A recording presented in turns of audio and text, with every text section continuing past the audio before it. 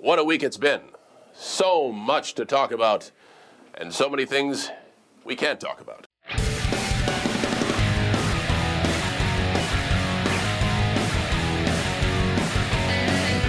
I'm Mark. And I'm Harris. And we'd like to welcome you to Behind the Gorilla, a podcast where we delve into the wild, wacky, and crazy side of professional wrestling.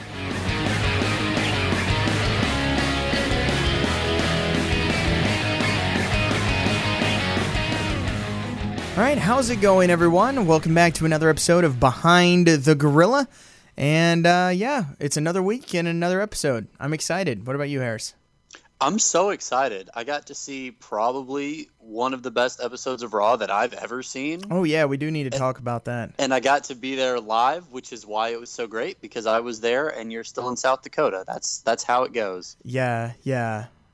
I believe we've seen, we went to one episode of Raw together once we, met in college, and it was completely okay. It wasn't a terrible episode of television. It was just an episode of Raw. It was the go-home episode to WrestleMania, so you knew it wasn't going to really be anything special. Oh, I didn't even remember that. Exactly. Exactly. The highlight, I guess, was the fact that we got to see Ronda live, and then did she put Triple H through a table at that one? It was like the contract signing, so I feel like something happened. Was it a press conference? It was like a press. They did like a press conference. Right, that's what it was. Like press conference style. It was weird. That was when everybody wanted to like Ronda Rousey and didn't pretend to hate her to prove that they really liked Becky Lynch. There's this weird dynamic going on right now. People are so stupid. I hate wrestling fans so much right now. Everyone is pretending that Ronda Rousey is trash. I know. Not. No, she's not. She's such a natural performer. And she's just not that great at talking, and that translates to Twitter. Yep. So everybody's like, "Oh, Ronda sucks." No, she doesn't. She's so good. I'm jumping the gun here a little bit, but I want to talk about this because this was making me mad. So once again, this week on Twitter, Ronda just got nuked from orbit by Becky Lynch. It's happened 3 or 4 times at this point, and every time we think, "Oh, well, that's about it, right? Surely she's going to stop tweeting at Becky Lynch for a while." She doesn't. She just keeps going right at it. To her credit, and she got torched again. It was something involving an arm bar and a work shoot. You can go read the tweets if you're listening to this podcast. You've already read them. Let's be honest. So people are trying to act like Ronda Rousey isn't a good professional wrestler. I think Ronda Rousey understands exactly what her job is, which is to put Becky Lynch over. I'm not saying she has a better Twitter game in her somewhere that she's not letting out, but there's a reason she doesn't shut up, and it's because she knows that this is exactly what's supposed to be happening. I don't know. Do you agree with that? I don't know if I totally agree with that, but I get what you're saying. I think that's a fair point.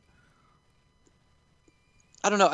And maybe this is just my reflex as a wrestling fan, and I do this a lot when I watch UFC or something anyway. I'm like, why does everybody take it so seriously? I trust that there's more of a work going on than maybe there is sometimes, but I see something like this, and people think that Ronda Rousey is actually really butthurt about this, and I can't imagine that being true. Yeah, I just don't understand. I mean, I get it in some way because it's just wrestling fans are the worst. I mean, it's so funny. It's Daniel Bryan's whole character, but he's 100% right. He is. That's the thing. I like not about necessarily the crazy and eco-terrorist part, but the fickle part is 100% accurate. Wrestling fans are the worst people in the world when it comes to stuff like that. I mean, and we both fall in that category too with a lot of things.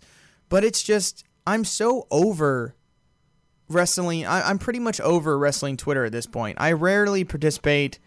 I tweet stuff from the account every now and then, but I just don't care anymore because everyone is so negative about everything, especially WWE wise. And look, I'm the first to bash WWE. Don't get me wrong. They really annoy me and have for years. We complain, especially me, plenty of times on this podcast. But it's just it's getting to the point where it's just complaining about stuff and hating on stuff for no reason or for the reason, like you were saying, just to prove you like something else. And once it gets to that, it's just all right, now it's just kind of annoying. And I don't know. There are definitely things I don't like, but stuff as far as that goes, as far as the Ronda thing, it drives me nuts. Is she the best talker? No, not by a long shot. Is she great at it? No. And is she bad sometimes? Yes. But that's a small part of it. She's still not nearly the worst talker on this roster. And she's so good at performing, as you were saying. And, I don't know. But it has driven me crazy. Although, the one guy did point out the fact that Ronda's armbar is so stupid. And I was so happy someone finally, took the time to actually, put pictures together, because I've cared about it enough to rant about it. But I haven't cared about it enough to, do that. And so I'm glad someone else did, so now I don't have to. And, man, it was so funny looking through the comments of people trying to, explain how Ronda's armbar was, the actual one. And most of their arguments were just, she's a UFC fighter, of course hers are real. It's no. That's the problem. If this was, not Ronda Rousey, it wouldn't bother me as much. But she 100% knows how to do them, because we've seen her do them multiple times. She knows that what she's doing is complete crap as far as a move goes. And that's the part that drives me nuts. It's this isn't a real move, so why are you doing it? Anyway. See, to me, and I care less about, maybe it's just because I don't have any experience actually doing martial arts. That's probably part of it. But the floor for my suspension of disbelief is a little lower, I guess. I don't really care, because it looks so good in the setup. That's a move that was clearly designed, where she holds up their arm with a lot of flair, and it lets her dramatically wrench it back down. True. And the motion of it, you just go, oh, she got her, and they tap immediately, and it's really great. It doesn't work like that guy did if you take a picture and look at what she's doing and at the right angle, which I know you can see, and it drives you crazy. Yeah. I don't really care. I think it works. At this point, again, though, this is another thing I'm pretty much over at this point, just because, there's no use caring about it anymore at this point. I've gotten to the point where I'm trying to care about as little things as possible, because it just takes way too much effort. On Twitter especially, I don't understand the people that constantly get in these arguments. I just don't get it. I've gotten in a couple where I've tweeted back maybe once or twice, and then be like, you know what? I don't care enough to take the time to do this. And it's amazing to me that there's so many people that care that much. But see, you wade into that a little bit more because you're the primary user of the Twitter account. I mostly just I tweet things from my personal account and then retweet them, and occasionally I'll chip in with something else. But yeah, I try to stay away from that too. Yeah, I just don't care enough. It has nothing to do with anything. I just don't. I just have you're never you're never going to convince anyone of anything. Yeah, it's that's part of it too. I like this thing. Well, you're wrong. You shouldn't, because all right, stop. It's just noise. All that being said, okay, I want to pivot to something else that happened on Monday Night Raw. Yeah. Purely because we just had this lovely little rant about how all people do is complain about WWE. Mark. Yeah. My dude, you care way too much about Triple H being the face in this feud. Batista is back. Yeah. No, I'm happy about and that. The first thing you did was start complaining. I hate Triple H so much. I hate Triple H. Always have. Always will. And I hate Triple H and Stephanie. And I hate it because they're running everything. And so, they're the corporate heads, and I get it. But then quit playing heels on TV if you're just going to turn right around and not be heels the next second for no reason whatsoever. It's so wishy-washy. I'm so over it. I'm so over both of them. I'm like, you two are great heels on TV, but you won't commit to it because you're actually the people that run the company in real life. And then they won't even commit to it on TV and are constantly going back and forth. Just in the past, watch them and all their appearances in the past month and tell me if they're a heel or a face. You can't. And then all of a sudden, now they're going to do this, where it's this Batista thing.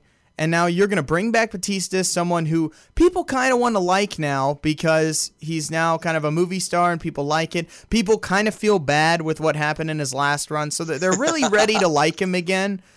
And any return gets a pop anyway anytime someone returns. And you're Unless all it's in that the Royal Rumble, all you want Daniel Bryan yeah. to win. All that put together, and then you're going to make that person the heel and the big bad corporate person who's pretty much been a heel constantly for the past several weeks and has like been bashing Becky Lynch and all this other stuff. And now that's going to be the face. What? How does that make any sense in any world? Just because now you bring in the Ric Flair aspect and now everything else is forgotten and it's just heel baby face now. It's just I wish I could be a WWE writer because it takes no common sense or logic whatsoever, and you can just write whatever you want. See, again, I'm not going to argue with anything you just said. Triple H as a face doesn't work.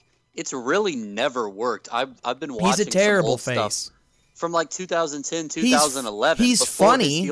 He's funny with Shawn Michaels. He definitely has good humor, but it's still not usually in a very face way. He's kind of a decent anti-hero when he was like DX, that type of thing. But as a pure babyface, he's terrible.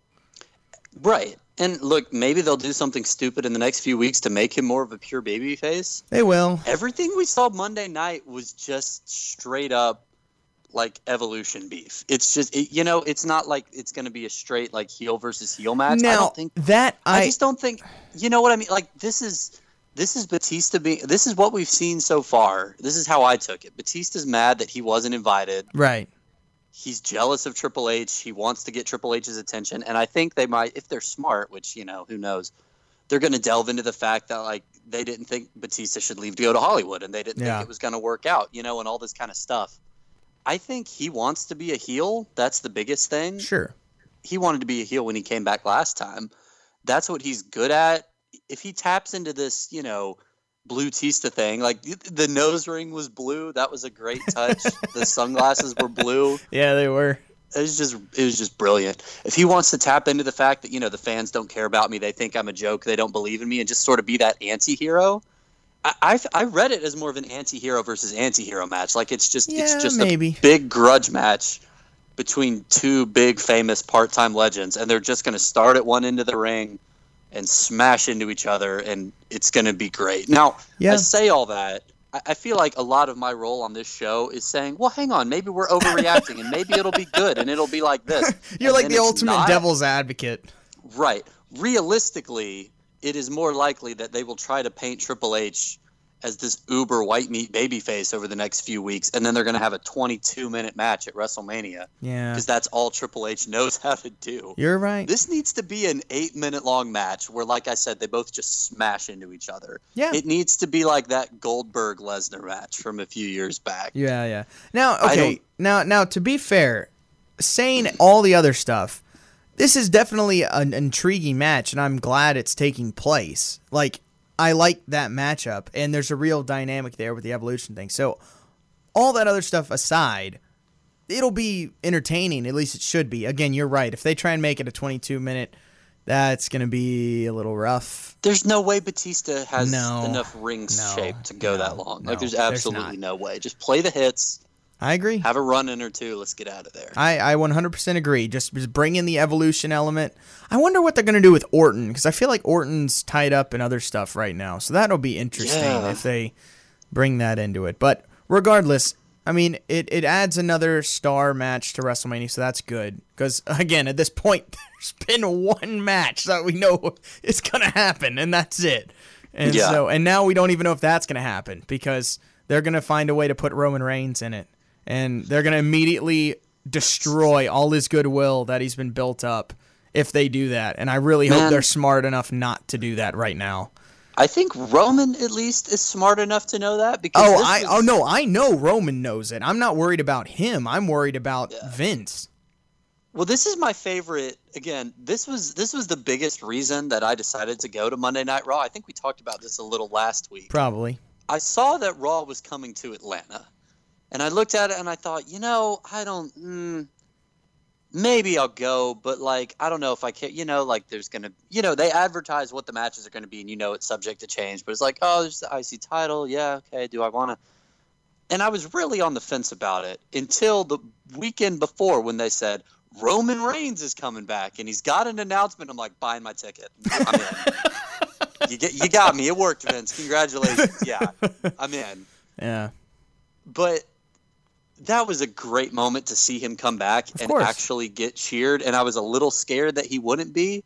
And I was a little scared that the crowd would turn on him. And even Roman, if you watch it, is not entirely sure how to handle it. Like, he doesn't really trust us. Yeah. Which is totally fair. Oh, that's fair. But there was one moment, first of all, where a guy way up in the cheap seats thought he was going to be a smartass and went, "You still suck." And it was at like a pause in the promo, and I don't know if it came out on TV. I didn't notice it. But I know you could notice it on TV because then everyone else went, "Boo!" trying to boo that guy out. But if you go back and rewatch it, you can see Roman like kind of pauses for a second. Like he's like, "Wait, is this for me again? Are we back?" And then he lets it die out, and he's like, "No, okay, I guess not." And he keeps going. That is funny. But my favorite moment in all of this, because he was still like, it was a really good, heartfelt moment, but he's still not like John Cena on the mic, and he's never going to be. Like, it was good and it was sincere, but it wasn't like a pipe bomb. You know, it wasn't blowing. I'm not gonna lie, there were still plenty of moments where I was like, eh. Yeah. Like even during this moment with all this stuff, and obviously the battle and everything and all that stuff's great, him coming back and everything. Even with that, there's still like a oh yeah, I remember why I didn't like this guy. There were still a couple of moments with that. You talk about being fickle. I mean, people will be booing him in 3 weeks if they keep giving him 20-minute promos to open the show. They're gonna boo him next week if they haven't come out and do that again. All that being said, there was this one great moment that I'm 99% sure he just improvised, and the crowd starts chanting WrestleMania, and he looks at the sign, and he's like, "Slow down, guys." He's like, let's walk before we can run and crawl before we can walk, all right? And I was like, yes! That was funny. That was funny. Don't put him in WrestleMania. Yeah. I hope I don't think they'll do this because Seth Rollins already has a match, but if they just put him in a tag match with Dean, like to start the show, that's all that needs to happen. Don't overthink it, guys. Yeah. I agree. So, we'll see how that goes, but that was cool. But ultimately, you got a pretty solid experience there at Raw. I was definitely jealous. I was very, very jealous. Oh, man. But it was a blast. We'll save the other part about that Raw for later because I already have stuff written down for that. Perfect. All right, let's go. Anyway, but after that, nice little intro. Man, we're getting longer and longer. We're talking about what's going on with WWE right now, which is kind of funny. That's because I think that's a good thing. That means like stuff is actually happening. It is. For the whole last quarter of the year, it was just like, I didn't watch Raw. I heard it kind of sucked. Anyway, here's the topic this week. Right. Yeah, exactly. So anyway, Fastlane is next week, so we'll see what happens there. But regardless. All right. So I guess we'll get into this week's topic. And now this is going to be a little different because, as I said on Twitter, I am starting a 3-part series that'll discuss, that will go over 3 matches. And obviously these will be peppered in because we alternate every other week. So these will be every 2 weeks. Whenever it's my turn, we'll do these. And what we're going to be talking about, and a lot of you people probably know about it if you were watching wrestling in the early 90s. And it's a funny thing because, again, as I was telling Harris, I was trying to pick a topic yesterday, going through the list, several that maybe are a little short or whatever, maybe didn't want to do. And so I was kind of trying to figure it out. I found one, and I was like, all right, let's do this. It was one match. And then, of course, as it happened so many times in the process of researching it, I found these other things, and I was like, oh, man, this is great. And so this is known as... Harris, do you have, water running in the background? Oh, yeah, it's raining outside. Oh, sorry. Okay. Well, turn that off. I'm sorry. Let me just flip the switch and turn it off. We're nothing but professional. Right. Anyway, I just was wondering what that was, but fair enough. Okay. I'm in the bath right now. Right. I was like, now's not the time, Harris, but that's fine. Anyway, before we go too far off the rails, rein it in. So I was looking up this match, and I found a Reddit post where a guy was commenting, it was about this match. and a guy wrote like these like 3 big paragraphs, and he was talking about more things that had to kind of do with it. And so apparently these 3 matches I'm going to talk about were known by the fans, not by the company or anything, because they don't necessarily have anything to do with one another. But they're known as the WCW Trilogy of Terror. And what these are is in the early 90s, we're starting in 92, WCW was not doing well, as most people know. It was not doing well. Bill Watts was booking. Eric Bischoff, I think, had just come in to start running production right around this time, but he wasn't in charge of anything like booking-wise or any of that. He had just come in and I think was starting to run production at this point. But for some reason, and a lot of things I read talked about that the reason for this, what I'm about to talk about starting, was the fact with the Cactus Jack thing that we saw, which Harris did an episode on, of Cactus Jack having amnesia in Cleveland and thinking he was a sailor. And you know how they were doing like these mini movies type of thing with that whole topic? Mm-hmm. Well, apparently, a lot of people think that sparked this kind of affinity for this mini movie style. Oh, no. And so WCW had these 3 matches where they promoted them with these mini movies that are like the greatest things ever. And so that is what I'm going to talk. I'm going to talk about a different one over the next 3 episodes that I do. And we're going to start with Halloween Havoc 1992. And the match is known as Spin the Wheel, Make the Deal. Okay. And Harris, have you ever heard of this? Okay. So it's Sting versus Jake the Snake Roberts. Now, Jake the Snake had just jumped ship from WWF and came into WCW. And this is like, he's at like his peak at this point. I mean, he's coming off like being like the hottest heel in wrestling. So he's a big deal. And so pairing him with the biggest face in the company, Sting, only makes sense, right? And of course, though, early 90s WCW, so, well, nothing ever works out as good as they want, for the most part. So I'm going to back up, and, we talked about the Mick Foley amnesia thing, so that started this whole thing. And so Sting and Jake the Snake was a perfect character to build up kind of a big Halloween Havoc match around, because, he's creepy, the snake aspect, all that thing, the way his promos are, the low voice, talking menacing, it's perfect for Halloween. So it makes sense. So they have a new concept that was created called Spin the Wheel, Make the Deal. And now all it was a big wheel with matches on it, and whatever the wheel landed on, the match would be. But to promote it, WCW created like a big vignette. And the idea seems to have been taken straight out of Mad Max Beyond Thunderdome. Now, have you seen this movie, Harris? I haven't, actually. Okay. I know I should have. Well, for any of you that have seen Mad Max Beyond Thunderdome, I mean, it is almost just taken right. They almost just try and recreate like some scenes from this. And because in that movie there was a wheel to determine one's punishment for breaking the deal, and it was dubbed break a deal, face the wheel. That's what they say in the movie.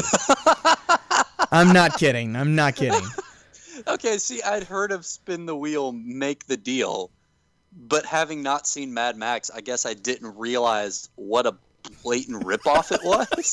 Oh yeah, 100%. It gets worse. Excellent. All right. So and in that one, there are all these weird. I look like in the scene that they kind of parody. Mel Gibson is in like the Thunderdome, and there's all these weird creatures around, and they're chanting things at Mel Gibson and all this stuff. And so, for this vignette, there's a dark alleyway, and we see a girl walking through the mist to get to a door where the guy like opens up the little slot and asks for a password, and she says, "Spin the wheel." And he says, "Spin the wheel," and she responds with, "Make the deal," and that's the password, I guess, to let them in. So he lets her in, and it turns out the guy at the door was this little person with an eye patch, and I found out that his name was Cheatham.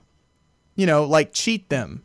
So yeah, no, I got it. Yeah. So, and inside, it's something straight out of Mad Max. I mean, it's weird people dressed in leather and like mostly biker-looking guys, and there's little people and weird dressed girls, and it's almost like has this weird supernatural element to it. Also, it's such a blatant ripoff. It's amazing. All right, now hang on. Let me interrupt you for a second. Is this? You might have already. This is still Dusty Rhodes producing all of these, right? Because I know he was behind the Cactus Jack ones. Yeah, and Bill Watts, I think, is still there at the time. So yeah, it's kind of that. It's kind of that regime. Yeah, right. It's the same creative team. That's just. That's funny because we talked about this when we did the Cactus Jack one. But like Dusty Rhodes, brilliant guy, great wrestling mind, doesn't really understand how to make other forms of entertainment, like the movies, that they're trying to do now. Yeah, other things in the room. There's Hannibal locked in a room with the mask and everything as well. I don't know why. Just to add ambiance, I guess. How is that allowed? I don't know. And then of course there's Jake the Snake. He's clad in a leather jacket and smiling menacingly, and everyone's chanting, "Spin the wheel, make the deal. Spin the wheel, make the deal," which is exactly what happens in Mad Max Beyond Thunderdome. They're chanting, "Break the deal, face the wheel," or like it's the same thing. And so and they're chanting this like at the girl. So she walks over to the wheel, which I got to describe the wheel. Okay, it's this comically big like saw blade with 12 matches written each in little like pie slices. But it's just like a giant buzzsaw. It has axes like coming out of the sides on like certain parts, and it's ridiculous. Okay. And so the girl goes. Then the girl walks over to the bar, and for some reason is given a pair of garden clippers from the little person. I don't know why, with like the approval of Jake, who's like nodding yes at her. I don't know why that happens. She goes back though to spin the wheel, but before she can do so, in walks the icon, the man they call Sting. He stands silhouetted in a lit doorway with fog all around him in a superhero pose. It's great. And everyone turns and gasps, and it's hilarious. It's like the worst acting, like, gasps I've ever seen. It's great. But Jake, of course, he smiles, and he then speaks to Sting and cuts just an amazing promo, as only Jake can do. I mean, he's one of the best promos ever, and it's just incredible. And I'm going to play some of it here, because, like, it's too good for this segment. Like, it shouldn't have been this. He should have made a worse promo to fit this segment, because this is too good. This is fantastic. So let's Sting, you don't get it, do you, man? You don't have a clue. Look around you. This is my playground. These are my people. I'm smiling, not you. It's come down to this. You see, the deal is on the wheel. At Halloween Havoc, your worst nightmare will come true. 12 of the toughest and most brutal matches in wrestling. That's right, brutal! Brutal! You see, on the wheel, there's a cage match, there's a barbed wire match, there's a death match, or there might even be a mystery match. But you see, the deal is, man, you gotta step up and spin that wheel. Once you spin it, where it stops, that's what you and I are gonna do. And what happens? Well, we both go in the ring. One man comes out. The other? Well, no. Like it's so good. It's such a good promo. So was that Cheatham being like his hype man? Yeah, it was. Yeah. And it's great. Sting is kind of he's not the best actor, but he tries, and it's not the worst thing ever. But Jake is great. See, this just makes me wonder, because you're right. I feel like this is something we say a lot on this show. This doesn't sound like a terrible idea on paper, and like that promo was really good. But it does kind of make you wonder why they didn't just have him cut that promo backstage. Why they had right. to promote this huge, like you said, it doesn't fit the vibe. Like, No. why design this whole really cheesy, like, sound screen stage setup Yeah. if you can't, make it as cool as the promo that he cuts? Right. But, that's wrestling for you. It's true, but he's hyping this up, man. I mean, it sounds great. I mean, he's talking about how horrific all this stuff is. And at this point, WCW, like, there wasn't brutal stuff happening in mainstream wrestling really at the time. Like, Right. not like I mean, maybe a few things that happened, but for the most part, this doesn't happen. This is pre-ECW, this is pre all that stuff. So Right. this is a big deal. He's talking about barbed wire matches and death matches and stuff like that. And I mean, a mystery match, which yeah. I like because it's just miscellaneous. I mean, you're buying it. And then, but of course, he throws in a total rip-off Thunderdome line of two. We both go in the ring and one comes out, which is exactly what is said about the Thunderdome. But and and Sting responds. He's saying he's not afraid of the wheel or Jake, and Sting says, "Let's do it now." So he walks over to the wheel. He spins it. And as it's spinning, Jake then walks up. They stare at each other. And then lasers shoot out of both of their eyes and cause a big explosion. And that's the end of the vignette. I'm not even kidding. I'm not kidding. It's the weirdest thing. You just have to look it up. The whole thing's on YouTube. It's the weirdest way to end it. It's just, Again, like, I thought you were just going to say, like, he spins the wheel and they stare each other down and it fades to black. That's what it what's should have gonna happen? done. Tune in. And I was like, oh, that actually makes sense. Right. But no. No, lasers shoot out their eyes and they explode. Okay.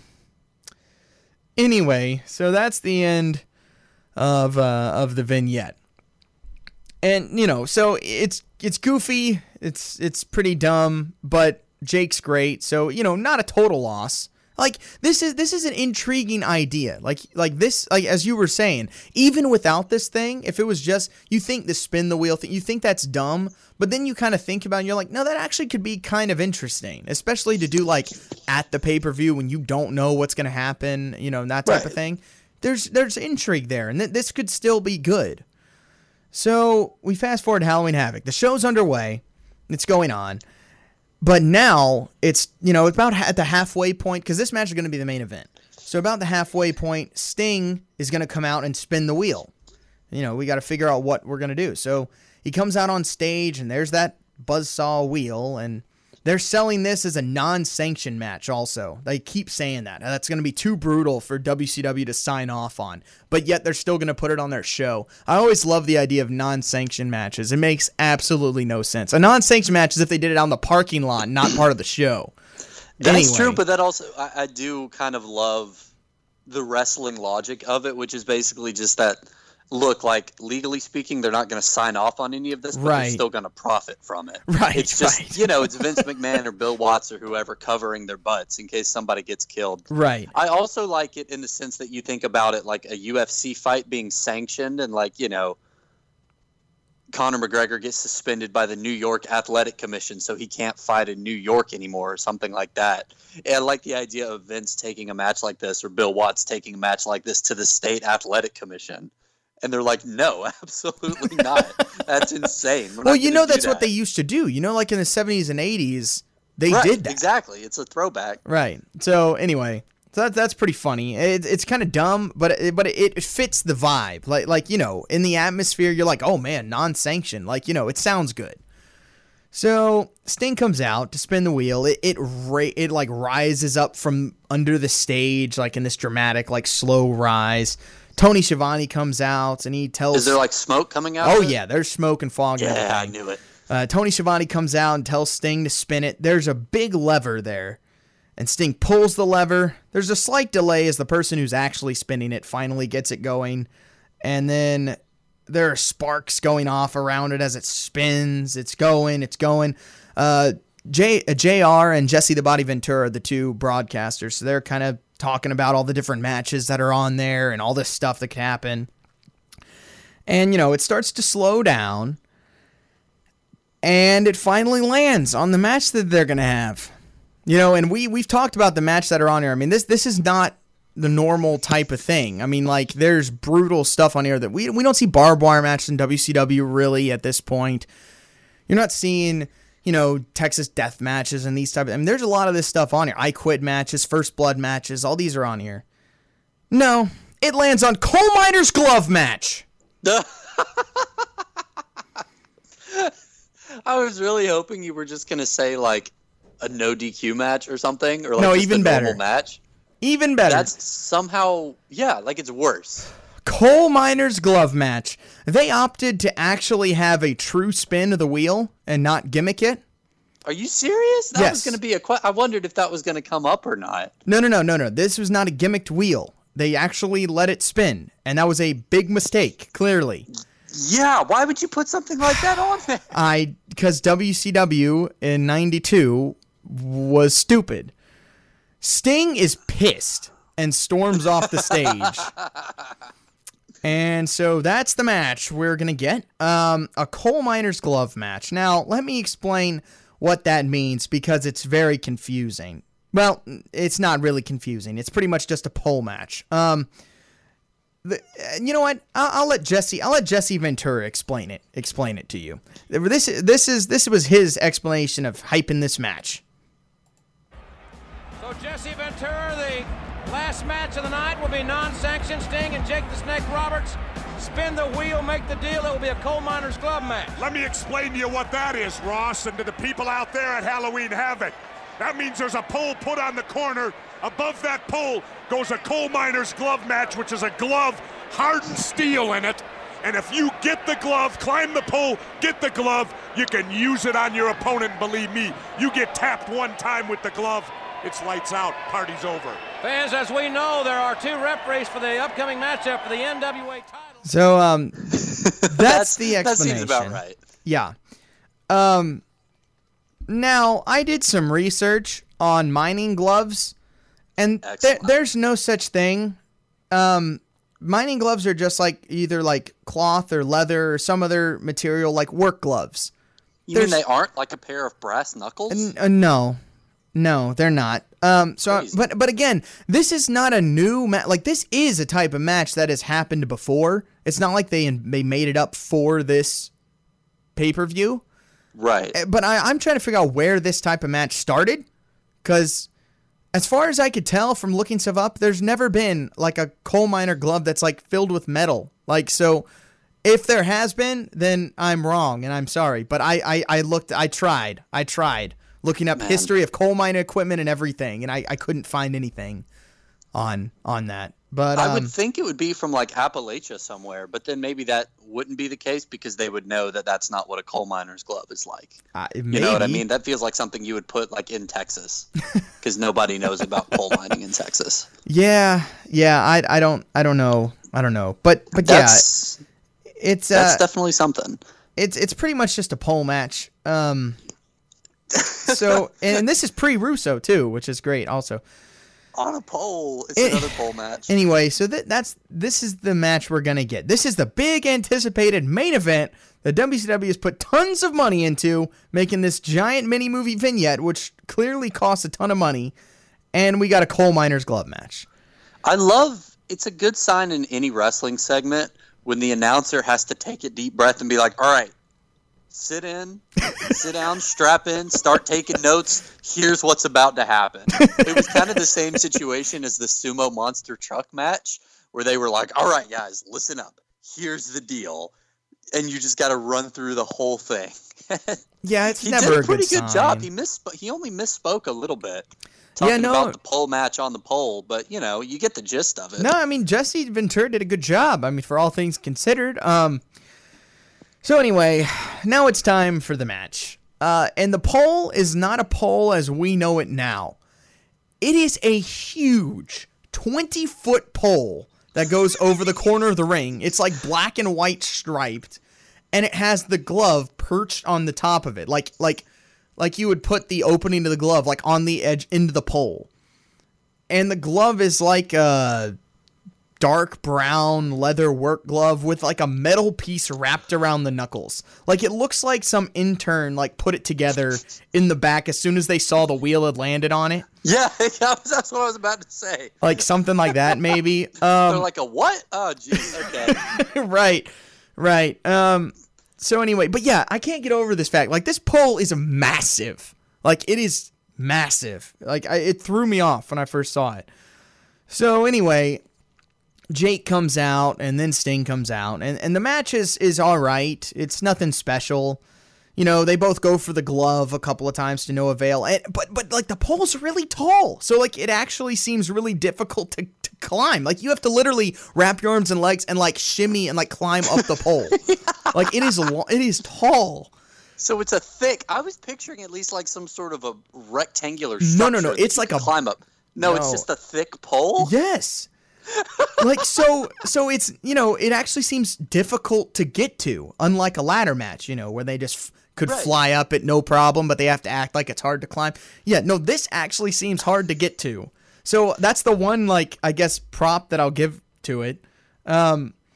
So after 10 minutes or so of the match, Sting is going for the glove, but now out comes Cactus Jack with a bag, and he gives it to Jake, and of course, it has the snake in it, and it's a cobra, and Sting manages to get to the top of the pole while this is going on and grabs the glove, and he drops down, puts the glove on as Jake is about to come at him with the snake, but he nails Jake in the back with the glove, and this causes Jake to fall down. He then drops on Jake, pins him, 1, 2, 3, and as he's pinning him, the snake attacks Jake and bites him in the face.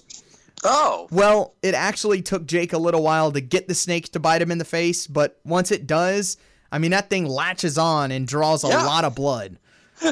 I mean, cobras, that's the thing. People think they just are like those two big fangs. No, like cobras have a lot of teeth and like bite. It's not just like one bite and that's it. Like they grind. And they don't let go. There. No, right? no.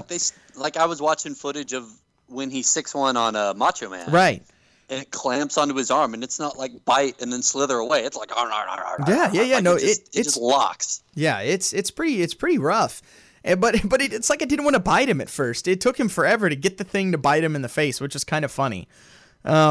But yeah, no, but it draws a lot of blood, and he's like staggering away to the back with Cactus Jack, presumably poisoned, because you know that's the big thing. They kept talking about how there was like paramedics there with anti-venom and stuff like that for this match and things like. But anyway, so and that's the end of the show. Sting wins the coal miner's glove match, and Jake gets bit in the face and staggers off, presumably poisoned, with no more mention of anything. So I guess we're just supposed to assume he died.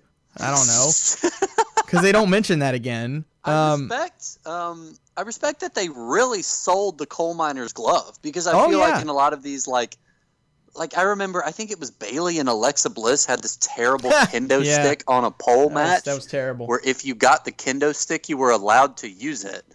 Bayley got it, used it like once, and then Alexa Bliss took it from her and used it. Right. And the match went on for like 5 minutes after they got the thing, and it was like you didn't really need that, did you? So I respect that. Like Jesse Ventura took the time to say, "Man, you take one hit from that, and boom, you go down." And it's like, no, yeah, pretty much. You can't. We're not playing around, man. This is a coal miner's glove. It'll kill a man. Oh yeah. Yeah, no, they sell that. That's for sure. The one thing I don't understand with the ref is like reffing. Like, why is there a ref here if it's a non-sanctioned match? And they even kind of make a point where it's like the ref's only here to count the pin, but then like the ref is still like doing his ref stuff. Like when they're like in the corner and like telling him not to hit with a closed fist and the normal like ref stuff. And it's just like, what? Why? It's like in that Kofi Kingston Daniel Bryan match, Elimination Chamber, when Kofi Kingston got a rope break. And we're all like, what? It's an what? There's no rope breaks. Like, why did Daniel Bryan release the Hulk? The ref actually didn't even call for the break. I'll give the ref credit in that Elimination Chamber. He didn't actually go over and call for the break. Daniel Bryan just did it, like out of habit. And I remember watching that, and I was like, what? Why are you doing that? It's not. There's no rope breaks. It's Elimination Chamber. Anyway, the lack of rules is hilarious in WWE. But anyway. So, that ends that show, but don't worry, because WCW would not be done with the Spin the Wheel, Make the Deal match. Nor would they be done with these overproduced mini movies. The next year at Halloween Havoc, they again brought back the spin the wheel, make the deal match, but this time they actually did it right. Okay, they gimmicked it then. Right, they did it with Vader. I was about to ask. They did it with Vader and Cactus Jack, and they did gimmick it. I don't remember what exactly it landed on. I think it was just some sort of like death match, but like. They put on a classic. Like, it was one of the best matches of that year and, like, was the first death match or that type of thing really in WCW at the time. And it was really good. So, you know, they did it right. And then as far as the mini movies go, well, in 2 weeks, we'll talk about the second in this Trilogy of Terror match. Now, again, They don't have anything to do with each other necessarily. The only constant between all three of these is Sting is a part of all of these. That's really the only constant. But that's what we're gonna get to in 2 weeks. We'll get into the second one, which is probably the most well-known one out of all of these. And so yeah, that's gonna be pretty fun. So I'm gonna leave that on a tease with what we're going to do in 2 weeks, because we don't like to tip the hand too fast. But if you know what the Trilogy of Terror matches are, then you already know. But, you know, for those of you that don't, you'll get to be surprised. So yeah, that's the spin the wheel, make the deal story of WCW and their Mad Max Beyond Thunderdome and Coal Miner's Glove match. Poor Sting, man. He's had to put up with a lot of crap in his career. It's true. He kind of peaked at the wrong time. Yeah. As far as like how good WCW was. Like, he peaked like in 89, 90, 91, like those years when it was just like down, because it was like pre-NWA, right, beginning of WCW, which was just pretty much trash until like 94. So there was a couple of good things, but for the most part, yeah, kind of So that's kind of a shame. Right. And it's like he was so good that he was the guy. He was like the main event hero babyface for years, and it was just when they were trying out all this stuff, it did not work. Yeah, so I'm happy that he then got the whole second half of it with the Crow Sting in the late 90s with NWO and all that stuff, because he deserved that. And then he had a great WWE run. Yeah, it was a shame. It could have been better. Well, that was really moderate from you. I was trying to get you riled up. No, I've been okay. I'm telling you, man. I'm trying not to care about stuff as much. Trying not to. He had a good TNA run though, like for real. Like his run in TNA was great. Yeah, Joker Sting. So. We talked about it. That was fun. That was fun. Yeah, look that up. But so anyway, that does it for the topic. So I guess you know what that means. It's time for us to find out what's up with David Arquette.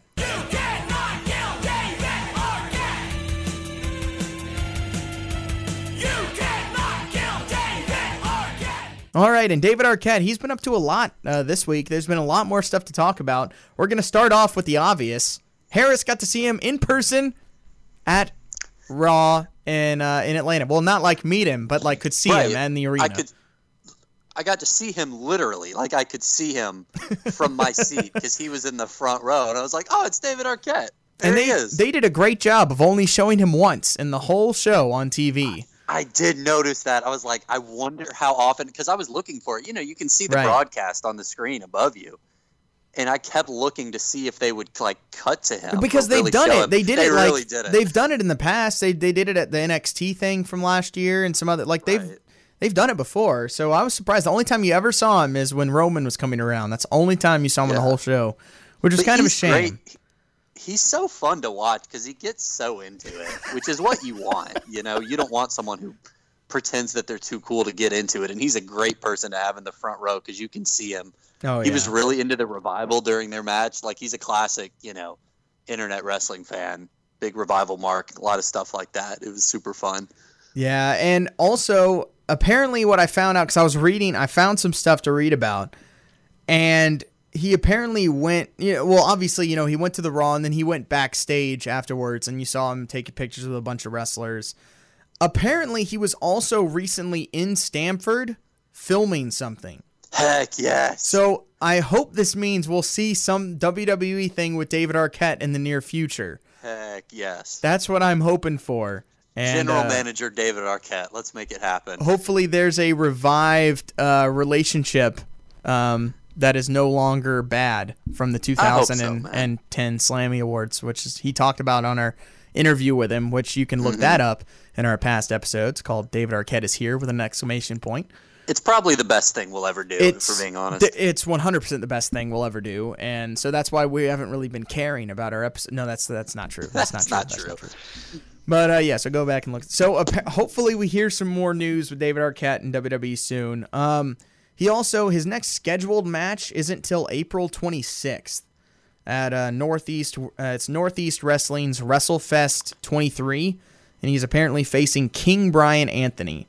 So I think it looks like we might not see him in the ring until then, which is kind of a shame. So let him train, heal up. I feel like that's for the best. maybe. So anyway, and then the other thing that I found out, I saw an article that was talking, or his sister Patricia Arquette was on Ellen, and she revealed that David Arquette had suffered a heart attack like about a year and a half ago, like right before he returned to wrestling, which is kind of wild. And so I'm not really sure any details of that. I just found she just said that, which is kind of interesting, especially then he would then go through with wrestling. That's wild. That is. Well, I wonder if that's, I don't know how exactly the timeline lined up, but if that wasn't like the impetus for him to get back into wrestling, then at least it was a reminder like, no, I really want to do this while I'm still here. That's a good point.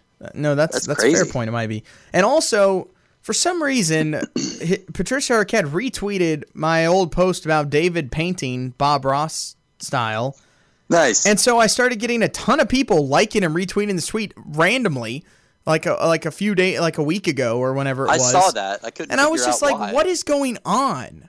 Why are all these people liking this picture that I posted 2 weeks ago that didn't get any traction?